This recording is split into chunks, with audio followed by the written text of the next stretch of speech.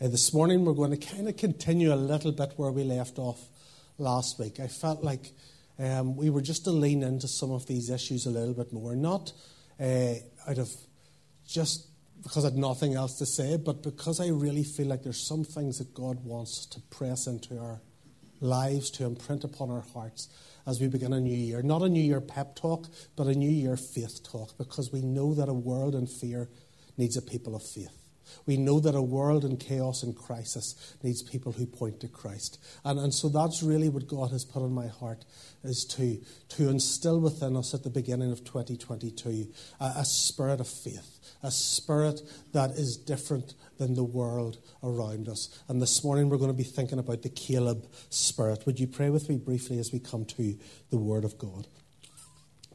Father God, I pray that you would anoint me to preach your word. I pray that you would anoint our hearts to receive our word. And I pray, Lord, that as I speak, you would speak to each one of us, and that Christ would be glorified. In his name I pray. Amen. What do you want to be when you grow up? It's a bit late. It's a wee bit late. Although some of us could do, we're still growing up a little bit, couldn't we? Isn't that what people used to ask you when you were a kid? Your parents, or maybe people in school, or family, or you'd see that aunt that you haven't seen in a while at Christmas, and she'd say, what do you want to be when you grow up? And the wonderful thing about kids is they've no limitations on that. You know, the world is their oyster. They can do anything. I mean, our little boy's 9, and Elijah at this stage has 5 things on his future career list. He is going to be a zookeeper, an explorer, a YouTuber, a Blue Peter presenter, and a preacher, all at the same time. That's just at 9. Dear knows what else. You know, when I was younger, I thought I would be a BMX champion, a martial arts champion. I thought I might be a school teacher at one stage. I thought I might be a lawyer at one stage. I actually had got an offer to do law at Queen's and turned it down. No, hard to believe. But there was a wee brain in there somewhere, and I decided not to do that. But this wasn't one of the things that I thought I would do when I was younger.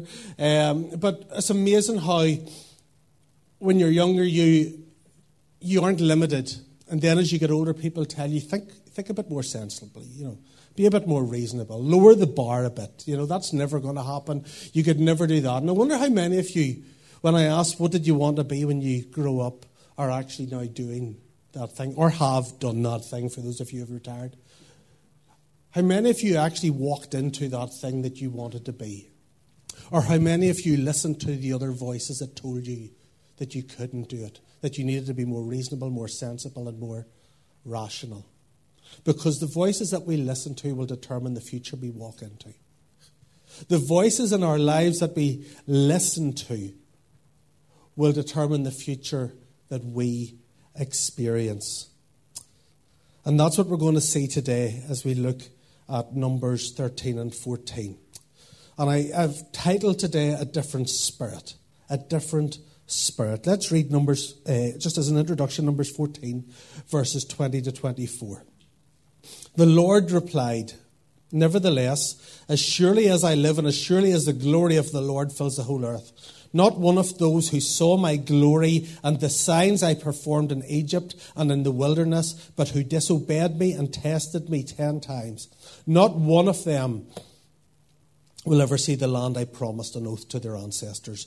Not one who has treated me with contempt will ever see it. But because my servant Caleb has a different spirit and follows me wholeheartedly, I will bring him into the land he went to, and his descendants will inherit it. Because my servant Caleb has a different spirit and follows me wholeheartedly, he will inherit the promises. It wasn't his education. It wasn't his status. It wasn't his wealth. It wasn't his abilities. It wasn't his gifts. It wasn't his charisma. It wasn't his looks. And it wasn't his background. That God says set Caleb apart and enabled him to walk into the fullness of something that all of the others weren't going to be able to walk into. It was that he had a different spirit. And that different spirit meant that he followed his God wholeheartedly. He had a different spirit. And if his spirit was different, what was it different from, or who was it different to? If he was different, why did he stand out from everyone else? We need to go back one chapter to figure that out. Don't have time to read the whole passage in Numbers 13, but many of you will know it. They're on the edge of the promised land. They're actually out of Egypt about 2 years at this stage. They've wandered through the wilderness. God has led them. They're close to the promised land. And God says, I'm giving it to you. It's yours. But here's what I want you to do. I want you to send some people in to do a bit of a recce, reconnaissance mission, to spy out the land. And I want them to come back and tell people what it's like. And so that's what Moses does. It says he picks the leaders of the 12 tribes. These were leaders. I want you to think about that. These were men that people followed. And we're going to see later on that not all leaders are worth following. But these were 12 men that led the people of Israel, the leaders of the 12 tribes. And they go into the land and they spend 40 days away and they come back and they give their report. And look at what it says in Numbers 13, 26, 27. They came back to Moses and Aaron and the whole Israelite community at Kadesh in the desert of Paran. There they reported to them and to the whole assembly and showed them the fruit of the land. They gave Moses this account. We went into the land to which you sent us, and it does flow with milk and honey. Here is its fruit. They start off well. They come back and they say, it's exactly like you told us. God told you that he was leading us into a land flowing with milk and honey. Milk and honey were luxuries. They symbolized abundance. They symbolized God's goodness. This was a land where they would flourish. This was a land that was flowing with milk and honey. In other words, it was sweet. It was full of abundance and provision. It was exactly like God had told them. And they say, here's the fruit. And in verse 23, it says this.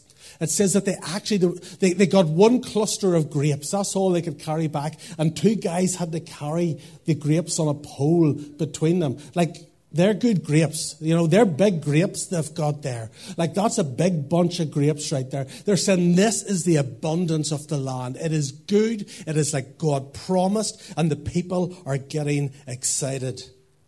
But, look at verse 28 and 29. But the people who live there are powerful. And the cities are fortified and very large. We even saw the descendants of Anak there. The Amalekites live in the Negev. The Hittites, Jebusites, Amorites, and the worst of all, the Cellulites, live on the hill country. And the Canaanites live near the sea and along the Jordan. Look at that first verse 28. But the people there. But. It's all amazing, but it's exactly like God said, but look at the size of the grapes, but it's a land flowing with milk and honey, but. Have you ever met any but people? You know the sort I mean. The sort who always listen to a possibility, but manage to find a problem. They listen to an opportunity, but manage to find an obstacle. But people look at the worst case scenario. But people always manage to turn a positive into a negative. But you're too young. But you're too old. But we've tried that before. But that will cost too much money.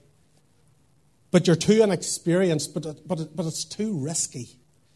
But what if it doesn't work out? But people tend to focus on the burden rather than the blessing.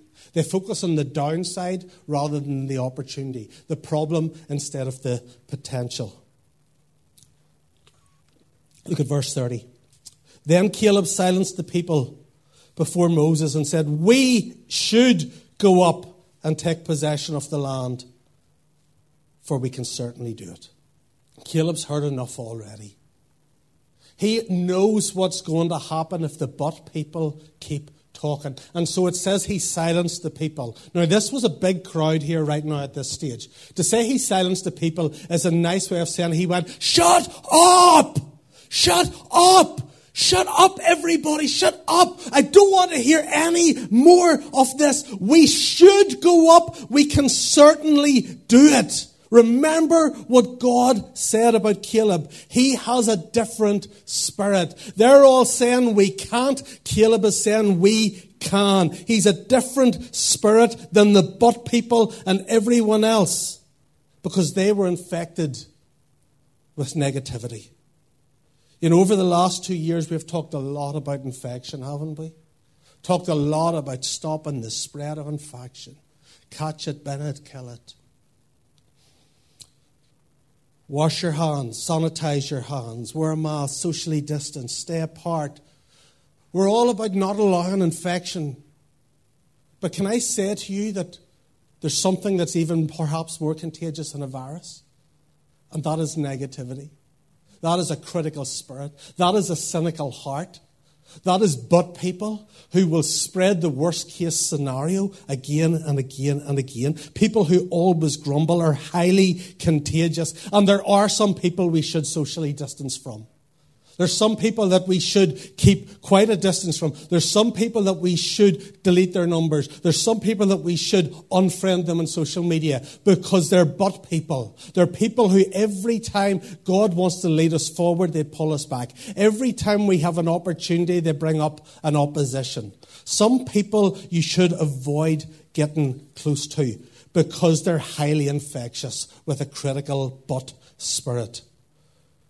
I talked about this last week. But the battle is up here before it's out there. That's where the enemy attacks our minds. And here's what but people do. They drain the faith out of you. And they drain the courage out of you. And they drain the life out of you. And they drain the joy out of you. And they drain what God has said to you. And what God has shown you. And they come in with their big buts, so to speak. And they drain you and to the point where you start to believe what they're saying because they're very convincing, as we're going to see in a minute. Because but people always have more to say. Caleb has said we can do it, but the but people have more to say because they always do. Look at verse 31. But the men who had gone up with him said, we can't attack these people. They are stronger than we are. And they spread among the Israelites a bad report about the land they had explored. They said, the land we explored devours those living in it. All the people we saw there are of great size. We saw the Nephilim, the descendants of Anak, come from the Nephilim. We seemed like grasshoppers in our own eyes, and we looked the same to them. Look at what it says. They spread a bad report. Stop the spread. They spread. They were contagious. They were infectious. They start to amp up the fear. Just in case people aren't scared enough yet, it devours those living in it. The people are huge. They're giants. They're putting across the worst case scenario and they're embellishing it just a little bit to convince everyone to see things their way. They're manipulating the facts and figures just to provoke as much fear in the community as possible, because fear is possibly the most powerful emotion, especially fear of loss. Psychologists have actually shown this, that our fear of loss is much greater than our possibility of gaining.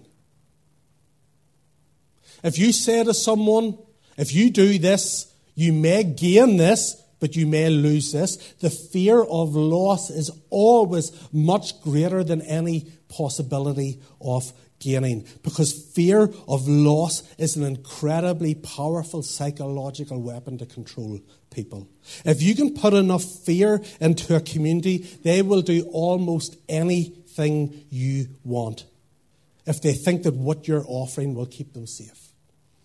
Obviously, this is just talking about this. Enough fear will make you do almost anything. Enough fear will make you afraid of being close to your loved ones. Enough fear will make you scared to leave the house. Enough fear will make you be willing to sacrifice the education and mental health of your children. Enough fear will contain and control you. Enough fear will make you think that excluding a group of people who you deem as risky is justified because it keeps you safe. Fear will keep you silent when you see wrong happening. Fear will keep you compliant even if you don't agree with what's happening. Never underestimate the power of fear. Fear distorts reality and causes you to see yourself, other people, and the world around you, and even God through a certain lens. And that is the lens of fear. Look at verse 33 with me. We seemed like grasshoppers in our own eyes, and we looked the same to them. I love that wee bit of musical sort of soundtrack in the background there. Let's see if we can turn the phone off in the next 24 minutes. Yeah, I like it, but I don't love it. Okay, it's making me fearful. We seemed like grasshoppers in our own eyes, and we looked the same to them. We looked the same to them. We seemed like grasshoppers and we looked the same to them. Fear will distort reality. The grasshopper in those days was the smallest edible creature there was. And they're saying that's how we seemed. We seemed like food to the people there. That's what they felt like, tiny, powerless, vulnerable, and weak. In our own eyes, in our own minds, in our own hearts, our fear caused us to feel completely overwhelmed and powerless against this. And we looked the same to them. Now they're just exaggerating. We looked like grasshoppers to them. How did they know? What were they, 12 what? Spies. Spies don't go around with a clipboard doing research. You can imagine them standing on the street corner of Canaan going, just a couple of questions to ask you. Just last one. What do I look like to you? In fact, let me help you. If you were to describe me as one insect, what might it be? Grasshopper? Okay, grasshopper. They're totally exaggerating. They're making things up. Fear has altered their perception of reality. Plus, manipulating the facts like this is really good at scaring everyone else into getting them to do what you want them to do. Let's twist the truth a little to make it fit our agenda. Look at what they say. We saw and we seemed. We saw and we seemed. We saw and we seemed. But there's no mention of what God said. We saw and it seemed, but they never mention what God said. Maybe this is what they saw, and maybe this is how things seemed. But it's not what God said. And as I said last week, this is not about denying reality. This is not about burying our heads in the sand and pretending that reality isn't there. This is about realizing that there is a greater reality than our reality. There's the facts and there's the truth. There's our feelings and there's the truth. And they were going by what they saw and what they felt rather than the truth of what God had said. And here's what their greater reality was. God had supernaturally delivered them from slavery in Egypt. He had sent 10 plagues. He had saved the firstborn in their house through the blood of the Lamb. He had led them out with blessing and abundance and wealth from Egypt. He had parted the Red Sea before them. They had walked through it. He had drowned their enemies. He had led them by a pillar of cloud by day and a pillar of fire by night. He had provided food for them in the wilderness. This is the God who had done everything for them. They had seen miracles. They had witnessed provision. And yet they are saying, we've forgotten what he said. God said, I am giving you this land. It's yours for the taking. Yes, you might have to fight some battles, but the result of the battle has already been decided. For I am with you, and if I am with you, you are victorious. But what they felt, the fear they felt, became more dominant in their lives than anything God had done or anything that God had said. And so they said, we can't do this. This is too powerful. We're too small and weak. As I said last week, they have forgotten who they are, the people of God, and they've forgotten whose they are. They belong to Yahweh, the Lord Most High.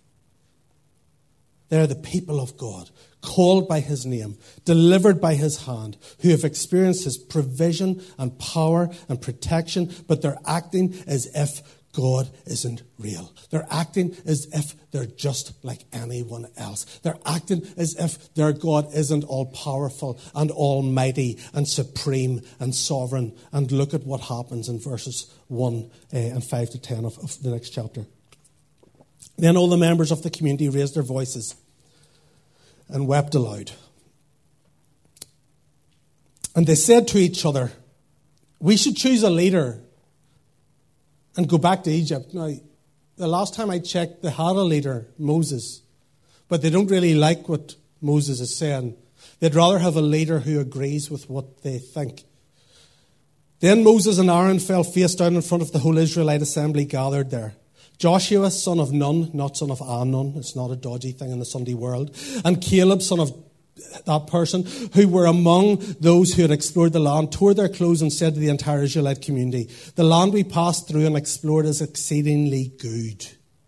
If the Lord is pleased with us, he will lead us into that land, a land flowing with milk and honey, and he will give it to us. Only do not rebel against the Lord, and do not be afraid of the people of this land, for we will devour them. Their protection is gone, but the Lord is with us. Do not be afraid of them." But the whole assembly talked about stoning them. Well, that escalated quickly, didn't it? Fear is so powerful that it will cause you to turn against your friends and your family and your neighbours if you see them as a threat to your safety. Fear is so powerful that they would rather go back to the brutal regime of slavery and oppression in Egypt than walk forward and fight a battle and inherit the promised land. Because at least as slaves they were safe. It was a miserable safety. But some people would rather be miserable and safe than take the risk and step into what God has called them into. And Caleb and Joshua do their best. They say, "The Lord is with us. The Lord will protect us. The Lord will give us the land." But here's the problem. There were 12 spies, but there were only 2 faith voices. 84% were controlled by fear, and 16% were saying, "We can do this." They were a minority, and the majority always seemed to be right. Caleb and Joshua were outnumbered. They were 2 out of 12. And when 84% of a population are controlled by fear, they just want to get rid of the 16% who aren't, because they're a threat to everyone's safety. And so they talk about stoning them. As Christians, we are a minority. As Christians, we are described in many ways in the Bible. Aliens and strangers, a peculiar people, relevant more to some than others. A peculiar people. That's what it says in Peter. We're salt and light. We're the people of God. We belong to Christ. And we are a minority. And let's get rid of this rubbish about the UK and Northern Ireland being a Christian country.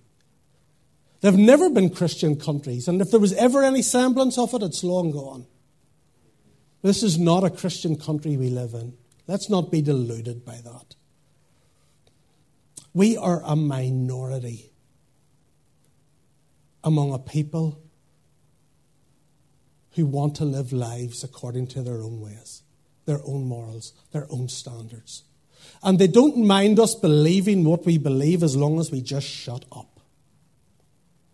As long as we just go with the flow. As long as we just blend in.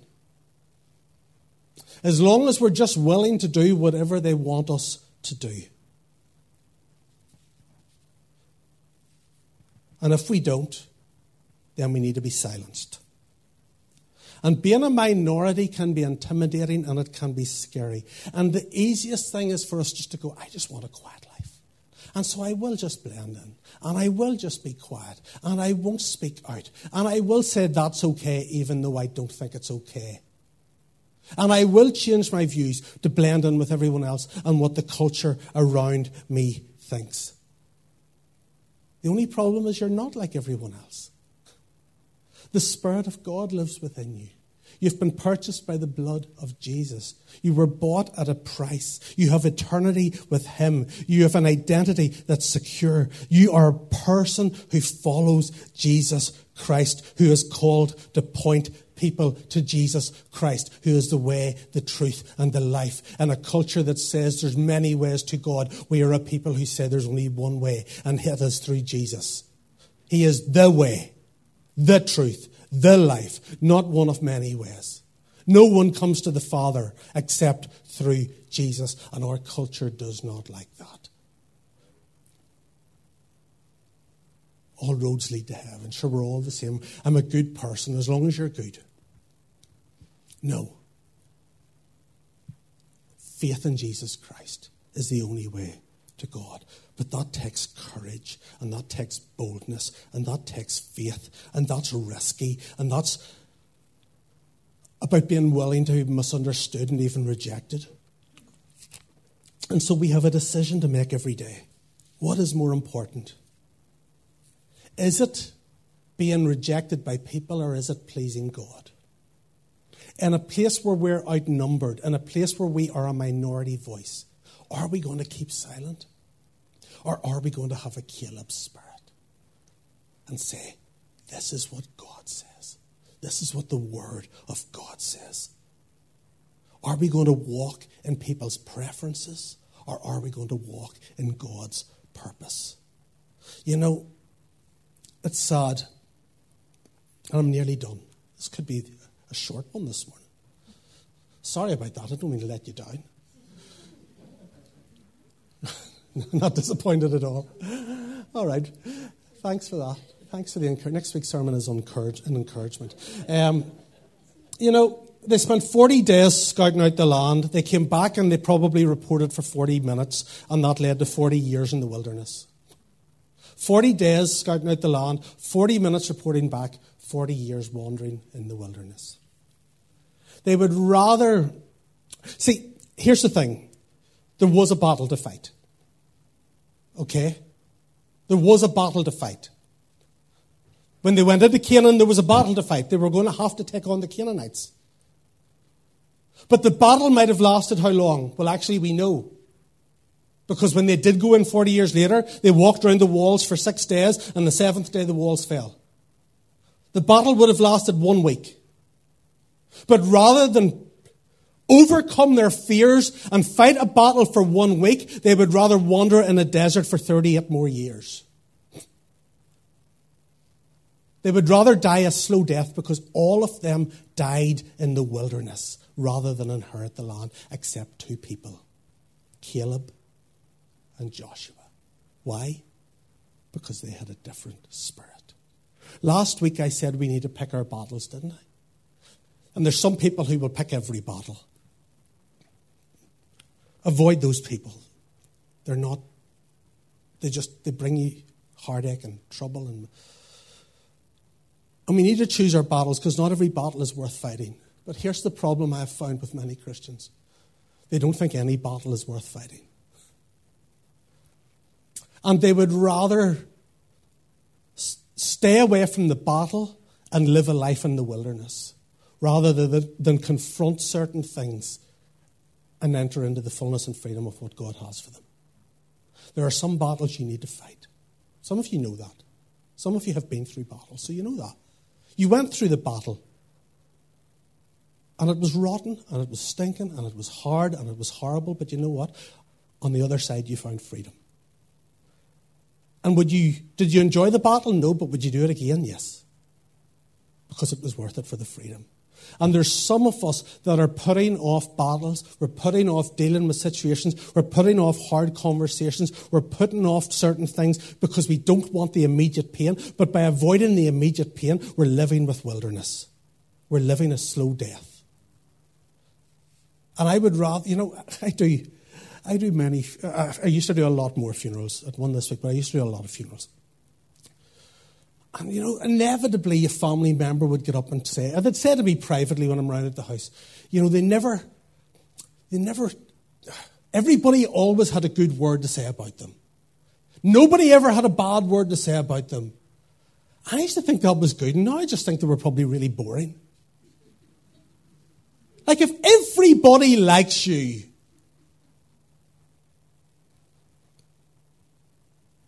you know, when I die, the last thing I want somebody to say is Craig was nice. I don't want that. I don't want somebody to say everybody liked him. That's not. Jesus said, in this world you will have trouble. In this world you will be persecuted. He said, be careful when all men speak well of you. The job of a Christian is not popularity. The job of a Christian is obedience and faithfulness to Jesus Christ.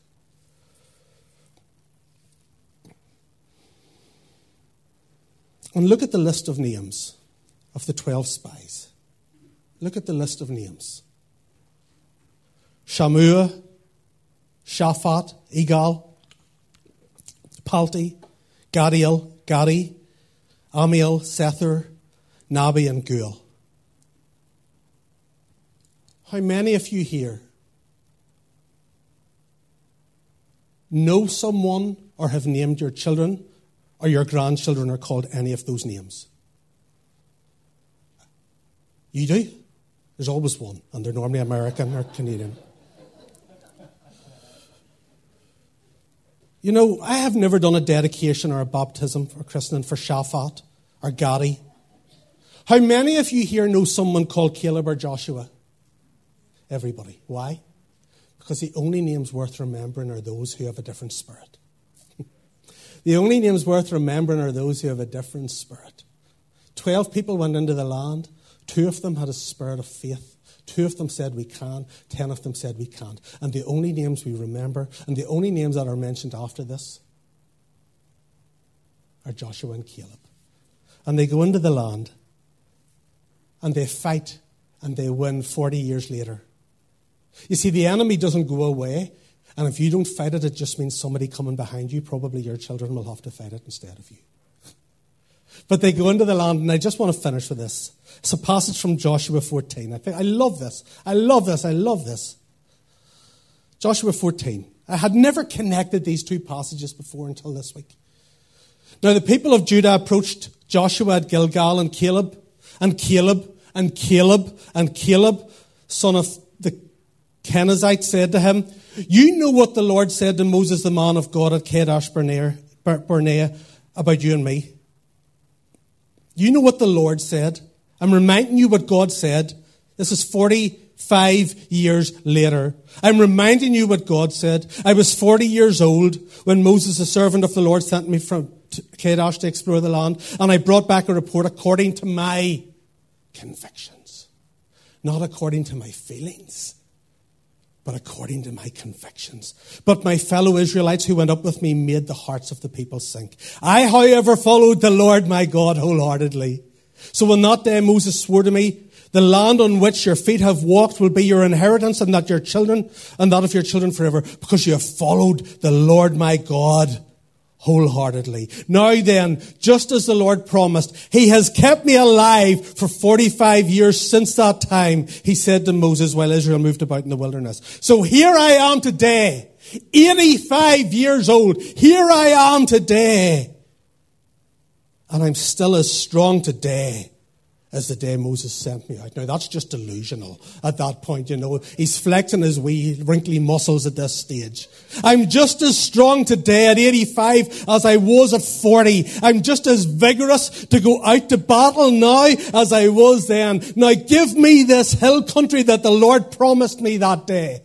You yourself heard that the Anakites were there and their cities were large and fortified, but the Lord helping me, I will drive them out just as he said. Then Joshua blessed Caleb, son of Jephunneh, and gave him Hebron, the hill country, the hill, the mountain, as his inheritance. So Hebron has belonged to Caleb ever since, because he followed the Lord, the God of Israel, wholeheartedly. I love that. Don't you love feisty old people? Some of you are feisty old people. Don't you love them? I'm 85. Give me this mountain. I'm as strong and as faithful now as I was 45 years ago. Give me this mountain. I am not going to die without inheriting what God has promised me. You know what that says to me? You're never too old. It may not have happened in 5 years or 10 years or 20 years, but in 45 years he still said, I am reaching for the promise of God. And remember what they were so scared of, and he mentions it here, the Anakites, the giants. Look at what it says in Joshua 15. From Hebron, Caleb drove out the 3 Anakites. 85 years old, and he took on 3 giants. It's never too late. You're never too old. And God had promised him, I will bring you into the land. And it took 45 years. But at 85 years old, he is still filled with faith. And he says, give me this mountain. And a world filled with fear needs a church filled with faith. And in 2022, we need to be a people who say, God, give me this mountain. What's the mountain? Whatever it is for you.